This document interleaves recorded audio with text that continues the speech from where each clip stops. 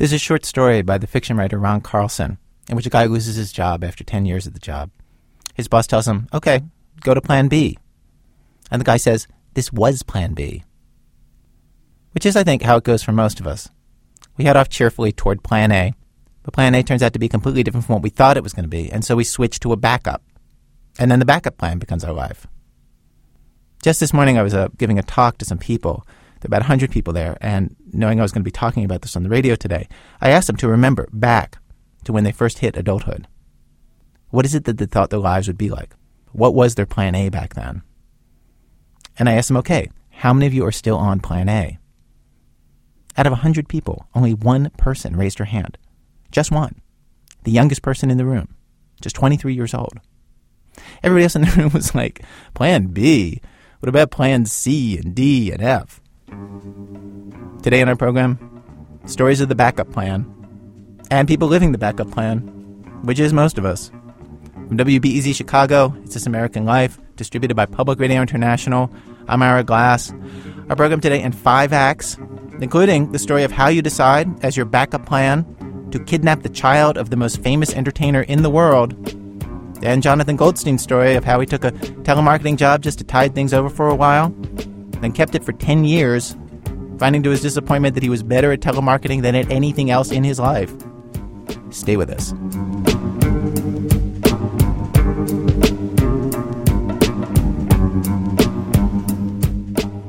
Act 1. It's another tequila sunrise. John Hodgman tells this fable of giving up one dream for another, much more ridiculous dream.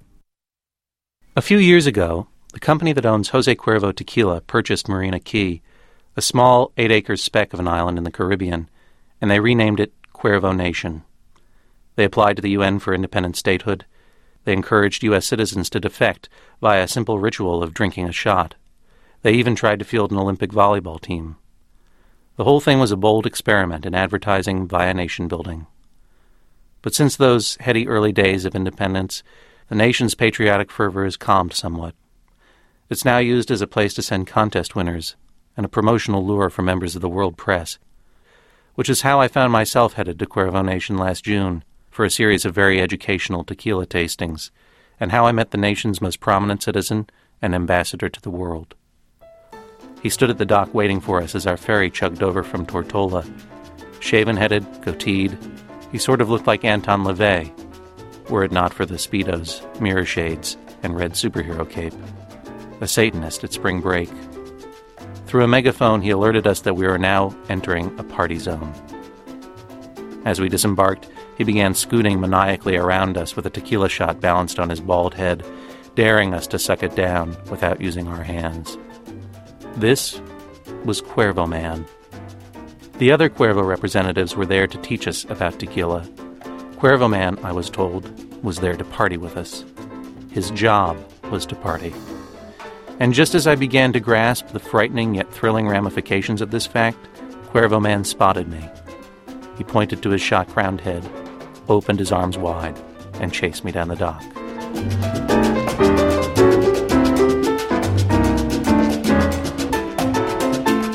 Cuervo Man's real name is Ryan McDonough. I learned this from the Cuervo reps, who I think were a little annoyed that I was asking so few questions about their tequila and so many questions about the man who seemed to be their trained tequila monkey. Actually, I was told the term is party catalyst. And when he wasn't on the island, Ryan was going from bar to bar all over the Northeast, embodying the untamed spirit of Jose Cuervo. Meaning what? I asked them. Meaning he does interactive promotions designed to introduce consumers to the responsible enjoyment of the various brands of Jose Cuervo tequila. Meaning what? I asked them.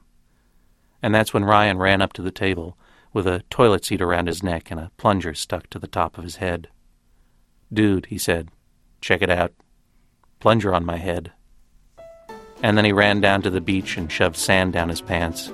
And then he sang a dirty song and made us do shots in teams. And then he collapsed in the surf and barked like a seal. It's sort of hard to explain what he does, they told me. And that's exactly why he fascinated me.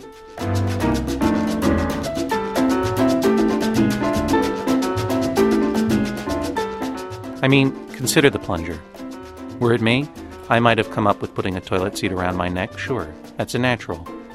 But then to extend the metaphor, to take the imaginative leap to the plunger on the head, well, that's genius. By the last night I was there, the Cuervo reps realized I was a lost cause. They left me with a bottle of Cuervo Especial and went to bed, and Ryan and I got to talking. It turned out Cuervo Man and I have a lot in common. We both live in New York. Like me, Ryan is 30 years old, originally from the Boston area. Like me, he went to an Ivy League school and spent most of his time there drinking and feeling out of place. Yes, the man barking like a seal, that's a Princeton man. And that's when I realized that apart from some small matters of fate and several thousand sit-ups on Ryan's part, we were the same. We both came out of college with an English degree, a thirst for booze, and the absurd faith that someone would pay us simply for being drunk and charming. And in a strange but undeniable way, for Ryan, that turned out to be true. And that's when I realized I was jealous of him. How does one get to be a party catalyst, I asked. Dude, he said, that's what everyone wants to know.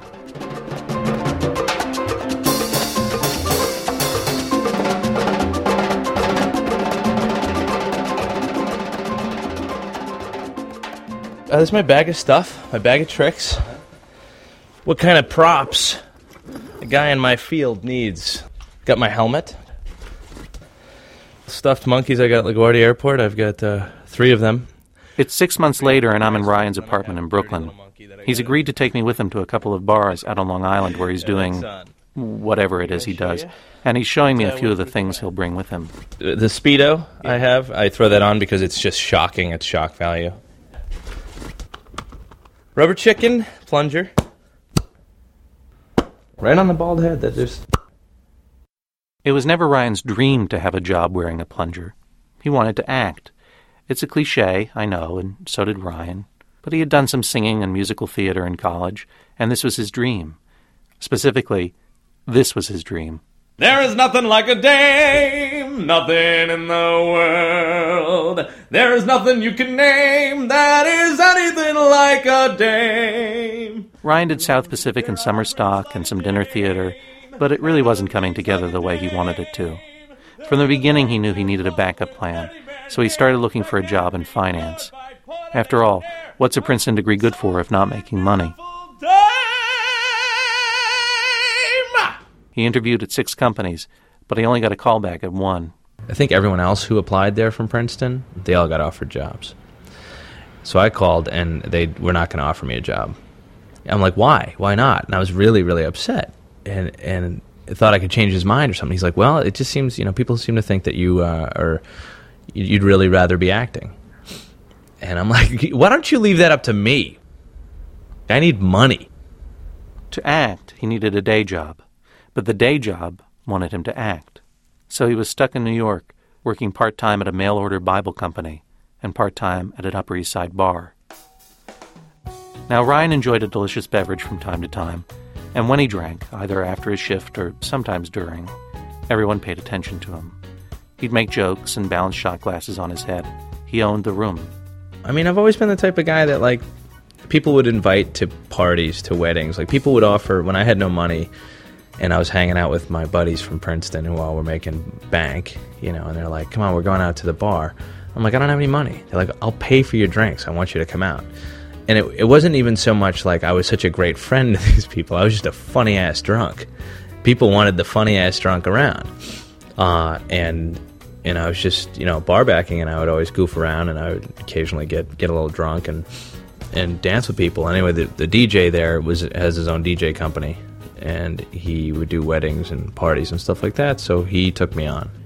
And so Ryan joined a shadow industry of party professionals, the kind you might meet on resorts or on yachts, leading surfside limbo competitions, or at reunions encouraging people to dance, people whose job it is to force us to interact, to touch one another, to have fun, because apparently this is something we've forgotten how to do. Ryan paid his dues working bar mitzvahs, organizing group games, dressing up as Woody from Toy Story, complete with a big plastic head over his own head.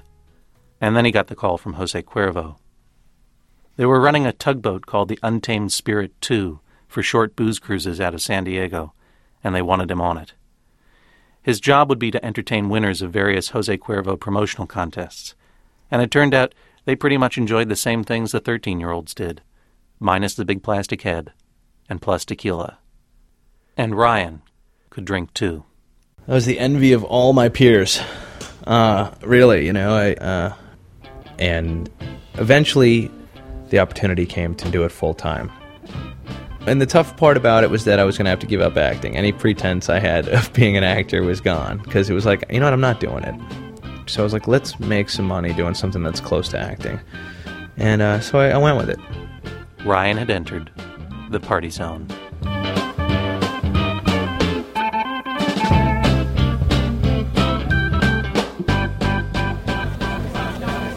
It's your lucky night here in Monterey. We got Jose Cuervo in the house tonight. And I think the fire department might like that from Uniondale. You guys doing good? You want some complimentary Cuervo samples? In other words, shots you don't have to pay for? Yeah! Monterey's Sports Bar is on Route 24 in Uniondale, Long Island. Hofstra University is nearby, but this part of Uniondale is not so much a college town as it is a college strip, a blacktop spoke of suburban sprawl, with Monterey's on the corner, next to a guns and ammo shop, next to a Starbucks. Inside, it's dank and cavernous, with banners advertising 15-cent wings and $5 pitchers. I will learn many important things tonight, but perhaps the most surprising is this. People in bars apparently need Cuervo t-shirts and many shot glasses in order to live. And to get them, they will do unimaginable things. Right now, I've got a t-shirt in my Speedo. And do you see that? Yes. Oh, you want? Hold on, I'm going to come to you. You got to bite it nice and slow. Who's getting it? Let me set the scene. Ryan is standing at the back of the crowded bar. He's torn off his black breakaway sweatpants to reveal a very tight Speedo stuffed with t-shirts. And then, how shall I put this? Young women crouch down in front of him, take hold of his shirt with their teeth, and pull. Oh! Bite it like you mean it! Like Cave Woman! Yes! That's what I'm talking about. I hadn't bargained for this. That was almost pornographic. If Ryan's not giving girls t-shirts out of his pants, he's serving them shots off his head eye level with their bras, or asking them to lick his scalp, or just rubbing up against them. Maybe it's because he seems more mischievous than predatory, or maybe it's because he comes with the sanction and strange demi-celebrity of a well-known liquor brand. But Ryan is able to do and say things in the name of Cuervo that would get you arrested under most circumstances. And his antics aren't just tolerated, they're adored. All right, pay no attention to my head, right in your candy cans. No hands. On Cuervo Nation, I would have described him as a kind of corporate jester. But as I watch women gleefully French him and then wander casually back to their boyfriends, a better word comes to mind. He's a satyr, the half-man, half-beast consort of Dionysus, god of drunken revelry. And not just because he's got a hairy back. Why don't you trim me like Sasquatch? Trim me. Trim me like Sasquatch. Take me home and domesticate me. Who's Sasquatch? Sasquatch? He's a hairy guy. You have a plunger on your head. And if you haven't guessed already, this is the other reason I'm fascinated by Ryan's job. While the rest of the bar grind dances and flirts and watches sports on the 30-odd TVs at Monterey's, I've somehow managed to plant myself next to the single screen that's inexplicably tuned to PBS, specifically Rick Burns' documentary of New York. Ryan, on the other hand, is out there, moving in a world in which commerce and pleasure and liquor and sex are all intimately and uncritically entwined, and everyone is having a wicked good time. It's a world in which I normally don't travel, and Ryan is my ticket in. When he runs out to his car for a last-minute t-shirt resupply, I realize that this is my chance to try my hand at satyrdom. I get a tray of shots from the woman who's been helping Ryan, and I start making the rounds. Hey, do you want a free tequila shot? Do you want to try one of these? It's tequila from Cuervo. Follow me, we'll go to my friends, and we'll all have shots. Oh, yeah? Okay, let's go. And I do follow her. But when we find her friends, they all just stare at me. Maybe it's not clear, so I say, "Do you want free tequila?" And they just say, "No thanks." Designated driver. I'll throw up! Is it something I did? I could do something wacky. If there's one thing that should not be hard to give away, in a bar, it's free drinks. And yet as I go from corner to corner, no one is drinking off my head. No one is pulling anything out of my pants. Part of the problem is, I'm not Ryan. And maybe I should shave my head and loosen up a little. But beyond that, what I don't realize until I'm out there doing it is as much as I love to drink, and as much as I love Jose Cuervo tequila, and as much as I'd love another free trip to Cuervo Nation, I feel weird pushing some big company's message that slamming down shots is a great game, that drinking always equals fun. Which even Ryan knows isn't exactly true. Because one thing I haven't mentioned yet, and probably should have, is that Ryan doesn't drink. At least, not anymore. I would swallow a shot, chill it so it's not hot, then I'll have some more, not a little, a lot. Suck on a lime, no it's not a crime, sometimes we all need a chaser. Wanna put my tender gold in a blender, watch it spin around to a tasty margarita. Jose Cuervo tequila. Part of Ryan's act is writing new lyrics to existing rock songs that describe the pleasures of drinking Cuervo or give very precise directions on how to do a body shot. Here's an example. Quote, shots with or without training wheels. Cuervo doesn't hurt. You know it heals. It's a little unnerving to hear, knowing that the person who wrote these lyrics is the same person who quit drinking more than a year ago, in part because he was afraid that it might kill him. He was kicked out of a hotel in Florida for throwing a table off the balcony. In St. Louis, he blacked out in the middle of a promotion.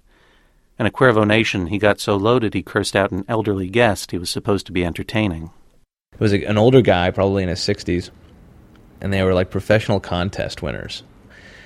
And he's talking at dinner about like all these other contests he won and how like this one was nicer than this one and blah, blah, blah. And it sounded like he was complaining a little bit about something. And I was like, why don't you shut up? It's a free frickin' trip, old man, okay? Why don't you take your professional contest winning attitude and shove it up your ass? And the next day I woke up like, I know I said something awful.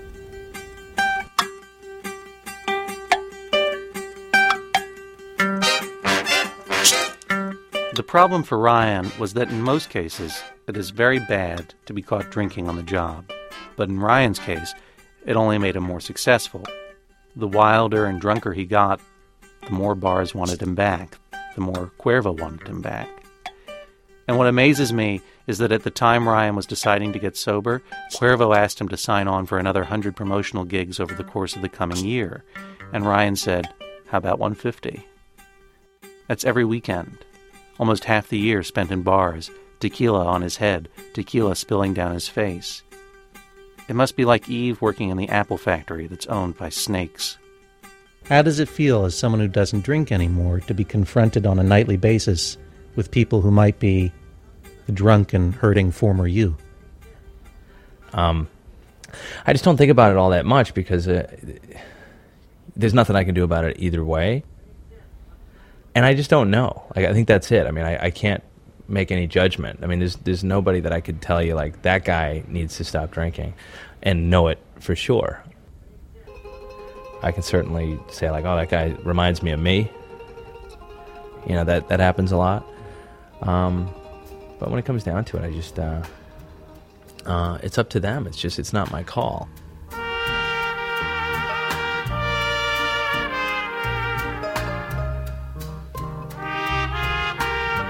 Ryan's 150-day bar hop for Cuervo is almost over. His current contract is coming to a close, and he's now working on a new, very different project. I am Sonic Man. And I'm about to prove what a smooth, clean shave you'll get with the Panasonic Sonic Shaving. This is a television ad for the Panasonic Sonic Shaver Max electric shaver, in which Ryan plays a character called Sonic Man. He got the gig from someone who saw him doing a Cuervo promotion, and a lot of it's the same. He jumps around in public, accosting people, yelling at them, convincing them of the superiority of this particular brand of shaver by hopping into fountains and getting sprayed with a hose. Right? Or wet! Or wet! Or wet! But if it sounds as if there's no difference, think of this. First, people do not generally drink while they're shaving. And second, Ryan's an actor now. An actual actor. with national exposure, a good agent, making decent money. So the backup plan has brought him back to his original plan, and I'm happy for him, but also kind of sad. Put it this way, I still kind of want to be Cuervo Man, but I don't think I'd ever want to be Sonic Man. The fact is, Ryan's leaving something behind. The booze, obviously, and that's a good thing, but also the bacchanalian power of the booze, its danger, the contradictions that made Cuervo Man more than a day job, but a kind of inspired extension of Ryan himself, which is to say, a kind of art. Shots coming out. Plunges on the head. I wonder, now that he's the actor he always wanted to be, if he'll ever get a role as good as the one he's already played. Hey, throw this. Come here. Throw this. Throw it onto my plunger. Throw the frisbee onto the plunger. Pop it out. Little rig up. You got it. You got it. It's straight. John Hodgman, his latest book is called More Information Than You Require, or maybe the way to read that is More Information Than You Require. I would swallow my pride, I would choke on the rinds, but the lack thereof would leave me empty inside. Swallow my doubt, turn it inside out, find nothing but faith in nothing. Wanna put my tender heart in a blender, watch it spin round to a beautiful oblivion. Act 2, Why Talk? Here's a situation that many of us have been in and found ourselves confused about what to do. You start to become friends with somebody from work, and then you run up against this problem, which requires action of some sort, and a new plan. It happened to one of our producers, Starlee Kine, at her last job with a woman named Robin. We had just met, and we'd go out for, drinks and stuff after work. We really liked each other, and we wanted to, we kind of decided we were going to be, new, really good friends, But, we didn't know anything about each other, so we would start to tell each other things, But the problem was we were just so busy, and there was never enough time to tell each other the big stories in our life. And at that point, your friend Robin came up with a plan B. She did. She got to the point where she would start to tell me stories, and she'd get really frustrated by how much she had to tell. And then she was like, I'm just going to make you a tape. And so at one point, I was going home to L.A. I'm from L.A. And then right before I left for L.A., she just was like, here you go. Here's your tape. And I started listening to it, and it was true. She started by saying, okay, so now I'm going to do my ex-boyfriend montage. All right, I'm not going to start when I was a kid, but I am going to just give you a little background history with the guy thing. I'm going to try to stay as close to the truth as possible. That was a drag off of the cigarette. That's what I was doing right there. All right. The whole First Side A is all her ex-boyfriends. All the ways they affected her and how it changed her, and just with all the little details thrown in. And it's very thorough, and it's very complete. And I definitely get a sense of the boyfriend. His name was Ken, and Ken was a hockey player. He was not the smartest guy in the world. And he could only describe our relationship in hockey metaphors, Robin is when you're skating towards a goal and you think you've got it, but you don't, and it's like a puck that hits you once, but you recover. I mean, the whole goal of it is so nice and touching that she wanted me to know this about her, and then she put this time into making this catalog of her life so that I could know her better. But Tony and I would go to all these sort of prestigious art openings, and he would always get drunk and start raving this is shite, I could do this better, this is shite, and he would walk around and he just couldn't understand contemporary artwork, and I really can't either, so I could kind of understand. And we'd go to these installations where the whole room would just be like one big dung ball, and he would like scream, "This is really shite," because it was, you know. And then on side B, she has like a list of the other things that she wants me to know, and they're really, really, really small things. And they're just like I had this dream once, and I feel you should know this. This is like, I get afraid when people are choking in restaurants. You know, like just like tiny like couple sentences, and she's got a list, and she's like kind of checking it off as she goes along. But anyway, the one pet that I didn't have, which I wasn't allowed to have, was a dog. So I would steal the neighbor's dog, Muffin. And I had this ritual. I think I told you about the dream where a woman had 82 household objects lodged within her body. And I'm still trying to figure that one out. And throw up story, don't feel like talking about it. The tea story. And then after all that, she takes her on the tape recorder, and then she gets other people to talk on your tape? Yes. She walks around and has people say hello to me, and she says, will you say happy birthday to my 75-year-old grandmother, Starlee? And No, complete strangers. Total complete strangers. They're just like random people on the street. I'm making a tape for my grandmother, Starlee, for her 75th birthday. Could you just say hi, Starlee? Hi, Starlee. Thank you. I know you're in a rush. I can see you're running. Could you just say hi, Starlee? Okay. Hi. Okay, thank you. I'm making a tape for my grandmother's 75th birthday. Stand by, Kevin. And her name's Starlee. Could you just say hi, Starlee? Hi, Starlee. How are you? Thank you. So did this do what you wanted it to do? Oh, I think so, for sure, yeah. It totally felt like the perfect solution to the problem of making friends as you get older, you know? Because, like, it's really, as you get older, I'm not that old, but, like, the thing I miss most as an adult is time. It's like time is so valuable now, and you don't get to have the same conversations that you did when you were, like, in high school, where you'd be on the phone with someone for, like, 8 hours a night, or you'd, like, just stay up and all night long and tell every single thing that's ever happened to you, and there was even less that had happened to you, because you were, like, 15 years old, and it was just, like, so much talking, so much bonding, and as an adult, you just don't have like the chance to do that very much, and then now we're really good friends, you know. Like since then, like I understand all of her references, you know. Like I feel like I've known her much longer than I have. But isn't kind of the point of being friends with somebody that when they tell you this information that it happens in a conversation, that's not the background for the friendship, that actually is the friendship. Yeah, I mean, some could say that, sure. But as far as like the past stuff, I feel like it's not that big a difference sometimes, because like it gets to a point where you just have all these kind of bottled stories. Like I got this boyfriend, he did this, and I have this boyfriend, he did this, and it meant this, and it meant that. And so like, why not just put those stories on a cassette tape to have someone listen to all at once? Starlee Kine. Coming up, sock puppets dialing for steak and kidnapping as Plan B. In a minute, from Chicago Public Radio and Public Radio International, when our program continues. It's This American Life. I'm Ira Glass. Each week on our program, of course, we choose some theme, bring you a variety of different kinds of stories on that theme. Today's show, Plan B. Stories of people ditching their expectations and living inside a backup plan, as most of us do. We have arrived at Act 3 of our program. Act 3, when kidnapping is Plan B. Even now, I think Barry Keenan has a hard time thinking of himself as a kidnapper. He grew up in Southern California, in Malibu, went to high school with the children of movie stars and other super rich people.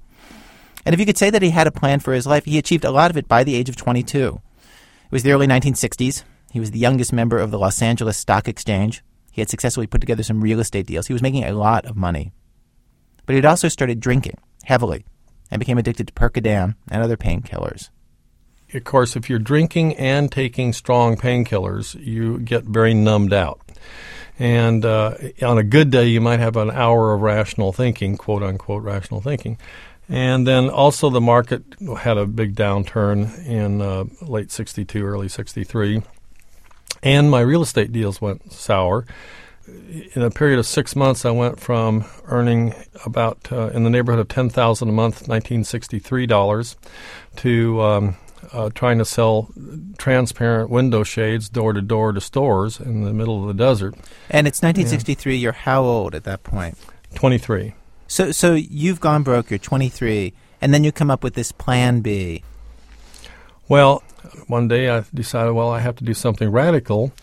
And in my demented state, suddenly it came to me that the way to solve my problems was to get some money somehow, and it would have to be illegally because I was obviously incapable of raising money for my real estate projects and securities projects. So I came across, kidnapping seemed like a good idea, and I put a business plan together and went to my Wait. Kidnapping seemed like a good idea, and you put a business plan together? Yes, I was very business-oriented. I never referred to it as a kidnapping. It was the plan of operation. It was kind of like an underwriting, a securities underwriting, but I had to go take somebody's kid in order to raise the money to invest in business propositions. And then, of course, in order to being a good Catholic, the only way I could get rid of the sin was to pay the money back ultimately. You say that kidnapping seemed like a reasonable option. Wasn't there any part of it that kind of horrified you? No, because in my drug-induced state, you might say, I knew I wasn't going to hurt anybody, and therefore it wasn't going to be a crime as far as my moral character was concerned. And as long as I was willing to pay the money back and was absolutely not going to hurt anybody, then it seemed like it was okay. So explain to me who you decided to kidnap. Well, I went down the list of all the wealthy people I knew and who had kids that I knew.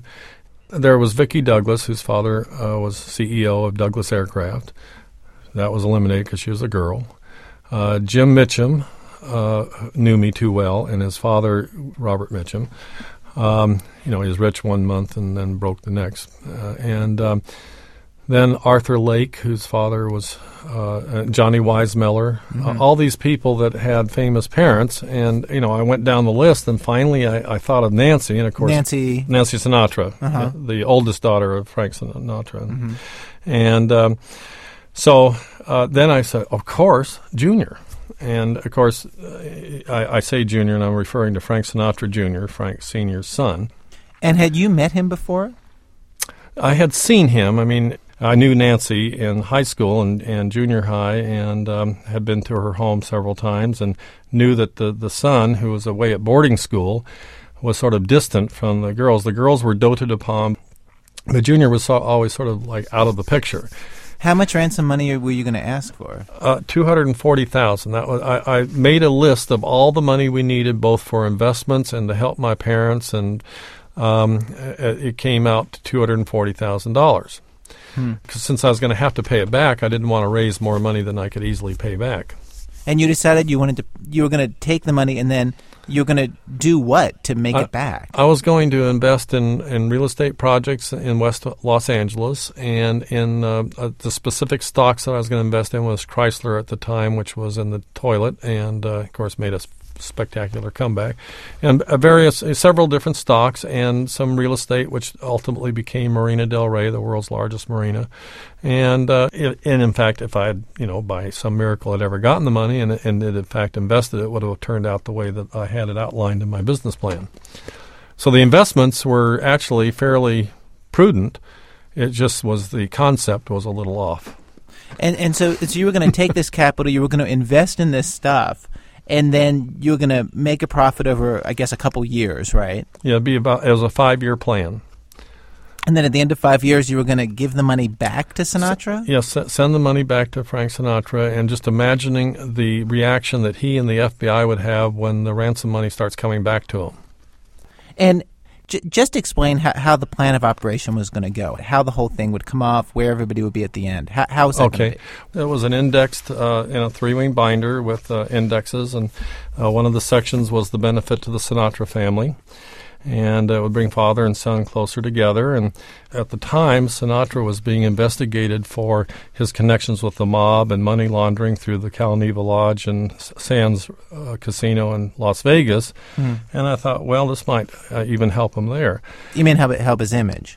Yes, help because I felt that if the public would perceive him as a worried parent rather than a famous singer hanging out with the mafia, that it would cast him in a more favorable image. And that was one of the things that I listed in the benefits to the Sinatra family. You know, the thing about that plan, Barry, is that in a way it's utterly logical. It just proceeds from a premise that's so crazy. Sane people don't wake up one day and decide they're going to go kidnap the most famous entertainer in the world who has known mafia connections, and so you're going to have the FBI and the mafia after you. Sane people don't do that, and particularly thinking that they're going to benefit the victims as well as their own family.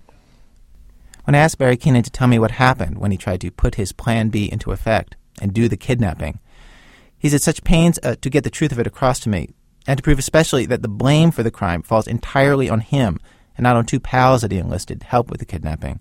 That this story is filled with far too many details and takes far longer than we can spend here. Suffice it to say that it was a comedy of errors. In December of 1963, the 23-year-old Keenan and a friend nabbed the 19-year-old Frank Sinatra Jr., who was performing at Lake Tahoe. Keenan accidentally left his gun in Sinatra's hotel room. He didn't have any cash to buy gas for the getaway car. During the getaway, his buddy Joe climbed out of the car into a snowstorm and knocked himself out by running into a tree branch. When they called Frank Sinatra Sr. and demanded a ransom, Sinatra offered them $1 million, and they tried to talk him down to $240,000, because that's what it said in the plan. We sent Frank to a gas station payphone to get the next instructions about how to get his son back. So, Frank Sinatra Sr. and the FBI go racing down to Carson City, 30 minutes away, and in about 15 minutes, John started calling for Frank Sinatra to the gas station, and the mechanic at the gas station, who was busy and by himself, kept answering the phone, and this caller was asking for Frank Sinatra, the most famous entertainer in the world at the time, and the guy got very angry when this caller was calling back time and again for Frank Sinatra. He thinks it's a phony phone call. Yeah, he thinks it's a prank of some sort.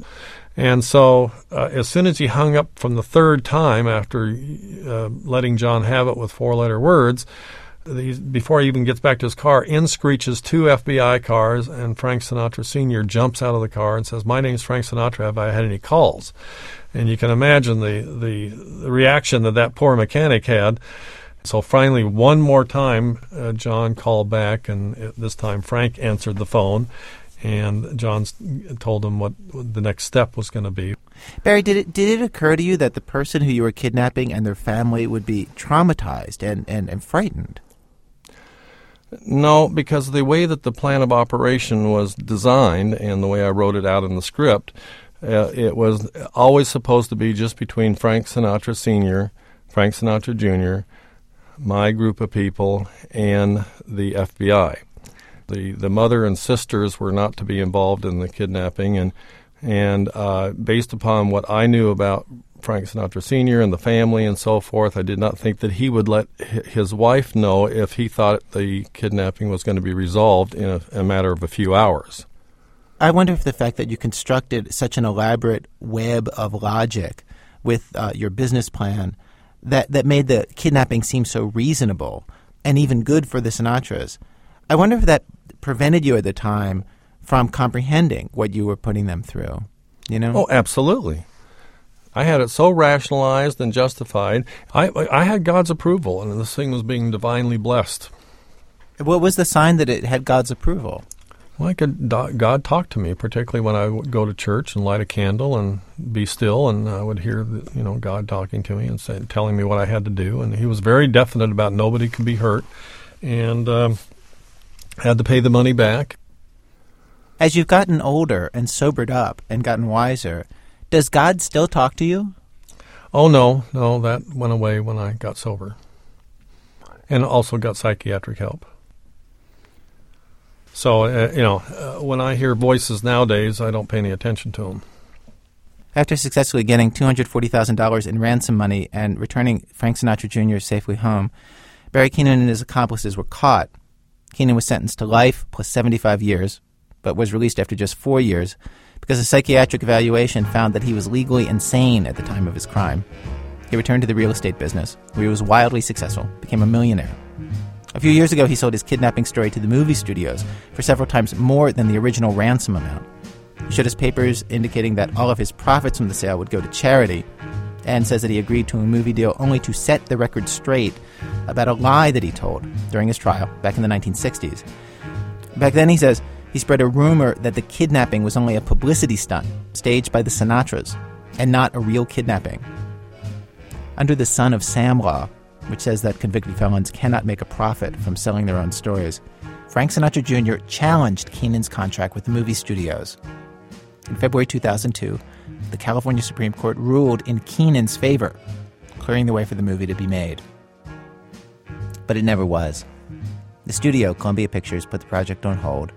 And then in 2003, Showtime made the story into a film with William H. Macy and David Arquette. Barry Keenan got no money from the deal. All of me, why not take all of me? Can't you see I'm no good without you. Take my lips, I want to lose them. Act 4, a fate most of us fear. Years ago, living in Canada, Jonathan Goldstein had a job selling the Montreal Gazette newspaper over the telephone. It was the normal kind of plan B that most of us have had at one point or another, and when he took the job, he did not realize that it would become a 10-year chapter in his life. When you're a little kid, you never decide that one day you're going to be a telemarketer. It's not something that you plan. It just happens, like the way going bald just happens, or the way falling down a flight of stairs just happens. 1 minute you're at the top of the landing, and the next you're at the bottom, and you'll be damned if you can remember each one of the individual steps that led you between the two. All during the time I was working at the Gazette, I found it nearly impossible to bring myself to tell anyone I was a telemarketer. When people asked what it was I did for a living, I'd simply say that I was a salesman. And when they asked what it was that I sold, I would say dreams. And then I would look at them for a moment, quizzically. Then I would say that I was only joking. And then they would say, oh. And I would become uncomfortable. And then they would become uncomfortable. Then they would stop asking me anything.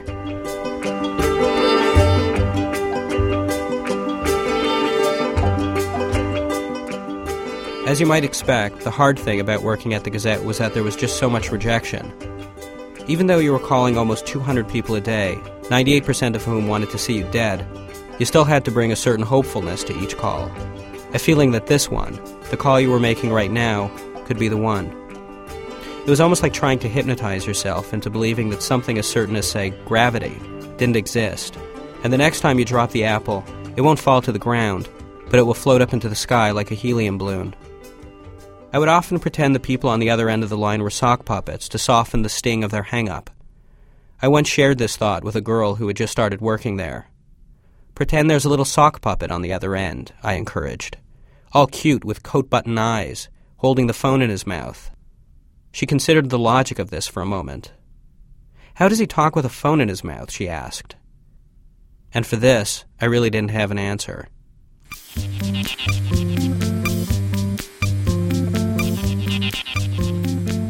In the pitching room, we all wore these headsets that were connected to computers.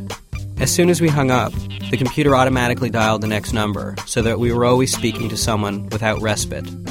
Our boss was a man named Ray, and if you made 2 or 3 sales a day, then you were doing okay, and Ray wouldn't scream at you. Generally, I found the repetitiousness of the job comforting. You're never at a loss for words. You always know what you're going to say.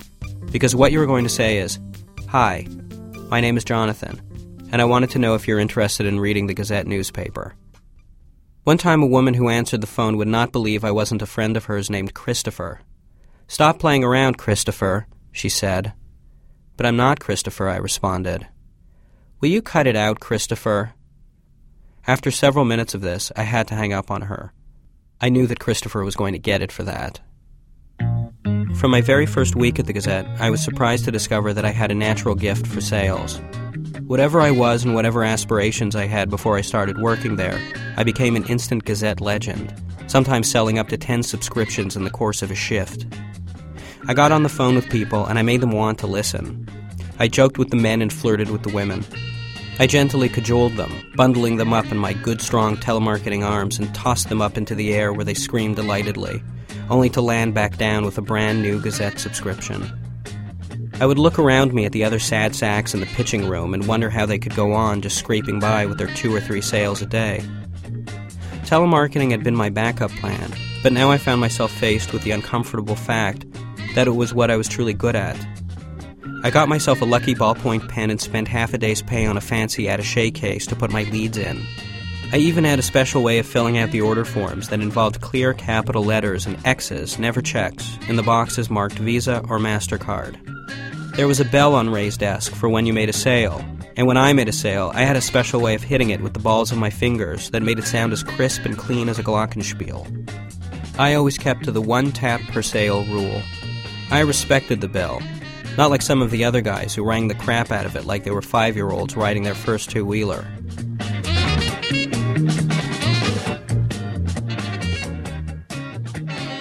The office manager was a man named Billy. Billy was a fat, loud-mouthed Greek man in a skin-tight Hawaiian shirt. One of Billy's jobs was to keep us inspired with pep talks. Billy would explain to us when he first started working at the Gazette, he was sitting right where we were, and that now he makes as much money as a plumber, and that in fact we all had the opportunity to make as much as a plumber. "I'm going out and eating a big fat steak tonight," he would say, just like the way at the end of a day a plumber does.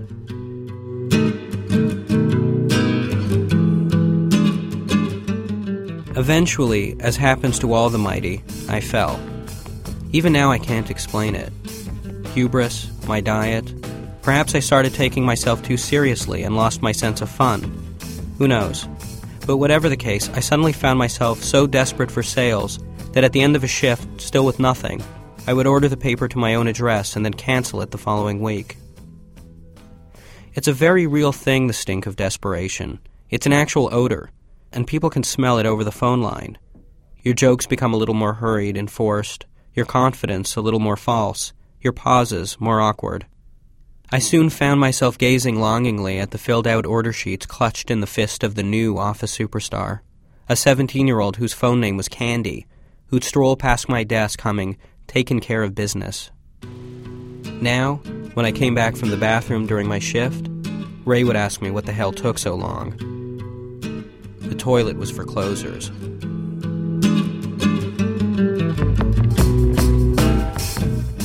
A few weeks ago, I got home and found this on my answering machine. Hello?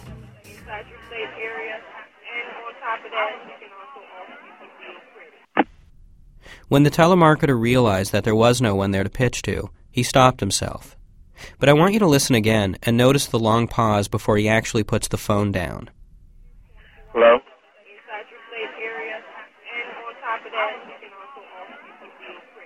He says hello, he inhales, and before he puts the phone down, he pauses. As someone who's sold over the telephone for close to 10 years, I can tell you that the pause between the hello and the hang-up is a moment of reprieve. You start to talk, you realize you've gotten an answering machine, and then before you actually hang up, you steal a moment. You take shelter in those few seconds before you hit the hang-up button, and the onslaught of automatically dialed phone numbers begins anew, delivering the voices of people who will very soon hate you directly into the earphones of your headset and straight into your brain. I played the message over and over, listening to it, not to better hear the chaos of the pitching room, but to try and imagine what was going through his head, and at the same time, I tried to remember what went through my own head during those pauses. It was always sort of like that moment in a horror film, where the guy who's having his head held down in a bathtub of water pops up one last time and goes, before he is pushed back down and is drowned forever.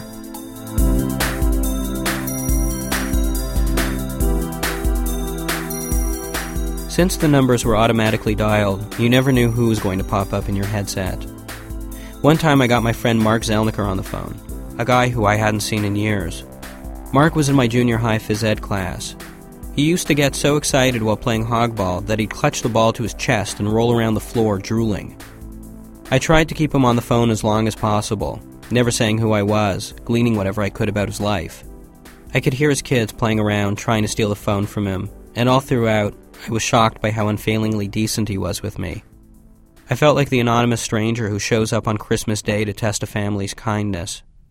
Mark didn't buy the paper, but he didn't rush me off either. It felt good to know that Mark Zelniker had grown up to be a really nice man. There was also one time I got my grandmother. After several minutes of talking about how weird it was that I had gotten her number out of all the numbers in the city, she told me that she had just learned that morning that my grandfather's cancer had come back. I looked across the room where Billy, the manager, was eating French fries, and someone else was ringing the bell on Ray's desk. After I hung up the phone with her, not a second later, another call popped into my headset. "Hi, I'm calling from the Gazette," I said. My grandfather would be dead within the year.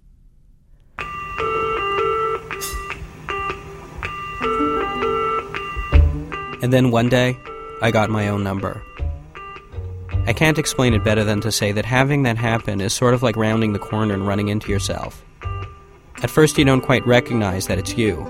You look a little shorter and less handsome, but then all of a sudden, in one naked instant, you're face to face with yourself. I was the telemarketing dog that had caught its own telemarketing tail. The message that I left myself, Because you just can't resist leaving yourself a message when something like, "Yep, here I am. God, this is awful. This is horrible. This has to mean something." But of course it didn't mean anything. And then for the next several seconds I listened to the silence on the other end of the line, my own line, as I worried about the rapid-fire calls that would start again the moment I hung up. When I got back home, I had exactly 2 messages on my machine. One was the message from myself. I was surprised by how loud the background noise was behind me, and how much smaller I sounded than I'd imagined all these years. The other message was from my mother. She was imploring me to go back to school and become a speech therapist. Jonathan Goldstein is the host of the CBC radio show Wiretap, which you can also hear on some public radio stations in this country. He has a new book coming out in April called Ladies and Gentlemen, the Bible.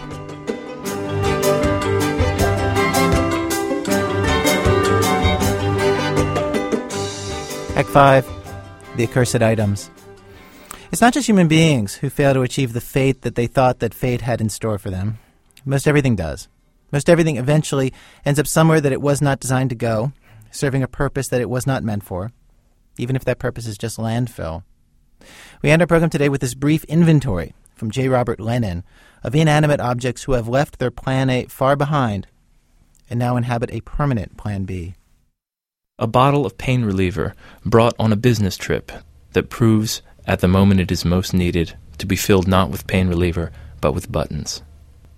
An accomplished forgery of a famous painting that was thought to have been lost in a 1965 mansion fire, which now hangs in the largest gallery of a major American art museum. Sneakers hanging from the power line, with one half of a boy's broken glasses stuffed into each toe. A Minnie Mouse doll you found by the roadside and brought home, intending to run it through the washer and give it to your infant son, but which looked no less forlorn after washing, and was abandoned on a basement shelf, only to be found by your son 8 years later, and mistaken for a once-loved toy that he had himself forsaken, leading to his first real experience of guilt and shame.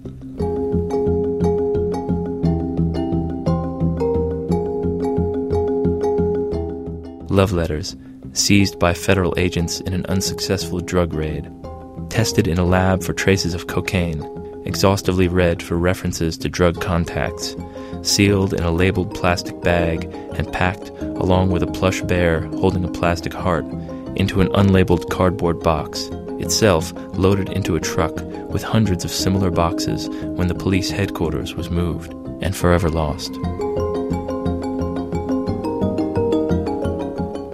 Nude Polaroids of a 13-year-old female cousin. An icicle preserved in the freezer by a child, which, when discovered months later, is thought to be evidence of a problem with the appliance, leading to a costly and inconclusive diagnostic exam by a repairman. A gay porno magazine thrown onto a ball field from a car window and perused with great interest by the adolescent members of both teams, 2 of whom meet in the woods some weeks later to reproduce the tableaus they have seen, leading to a gradual understanding that they are, in fact, gay, an incident the memory of which causes one of the 2, when he is well into a life that is disappointing emotionally, professionally, and sexually, to fling a gay porno magazine out his car window as he passes an occupied ball field on his way to what will be an unsuccessful job interview. A biscuit crushed into the slush of a Kentucky Fried Chicken parking lot. The orange toboggan whisking her to her death.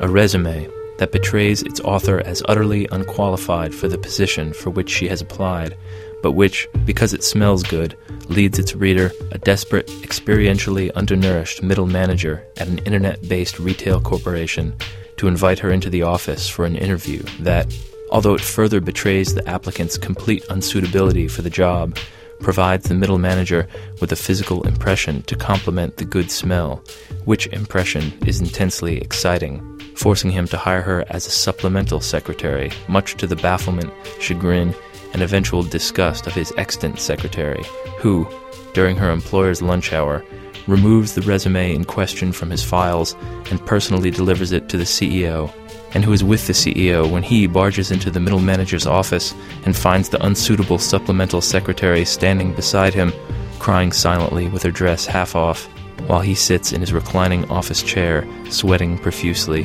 and holding a plastic letter opener in a threatening manner.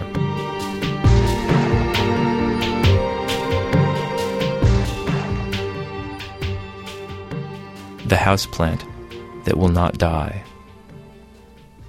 50 pairs of old blue jeans found at second-hand clothing stores and brought at great expense on a trip to Eastern Europe and the former Soviet republics, where, rumor had it, old blue jeans could be sold for a lot of money, but where this was no longer true, as so many previous visitors had heard the same rumor and done the same thing, creating a glut of old blue jeans, which were not even all that stylish there anymore, and causing the entire trip to be ruined by the necessity of hauling around these huge suitcases full of other people's jeans, which smelled kind of bad, as if those other people were currently wearing them. The urine sample, produced for the cancelled doctor's appointment and forgotten in the back of the fridge. My eyeglasses, covered with a thickening layer of dust that I never seem to notice, that I simply adjust to, until at last I clean them out of habit and discover a new world sharp and filled with detail, whose novelty and clarity I forget about completely within 15 minutes. Your signature rendered illegible by disease. J. Robert London's latest books are the novel Castle and the story collection Pieces for the Left Hand, both are coming out next month. Life is dull, life is gray. At its best, it's just okay. But I'm happy to report life is also short, so I find... Well, the program was produced today by Starlee Kine, Lisa Pollack, and myself, with Alex Bloomberg, Wendy Dorr, Jonathan Goldstein, and Diane Cook. Our senior producer is Julie Snyder. Our production manager is Seth Lind. Production help from Todd Bachman and Andy Dixon. Special thanks also today to Cliff Hargrove at KUT in Austin. The Ron Carlson story I mentioned at the beginning of the show is called Plan B for the Middle Class, from the book of the same name. Our website, where you can listen to our programs for free or sign up for our free weekly podcast. And if you've never signed up for a podcast, it's easier than you think. www.thisamericanlife.org. This American Life is distributed by Public Radio International. WBEZ management oversight for our program by our boss, Mr. Torey Malatia, whose motto for the WBEZ staff, now, as always, is... Fight it like you mean it! Like Cave Woman! I'm Eric Glass, back next week with more stories of This American Life. It's hard to be cheerful when PRI, Public Radio International.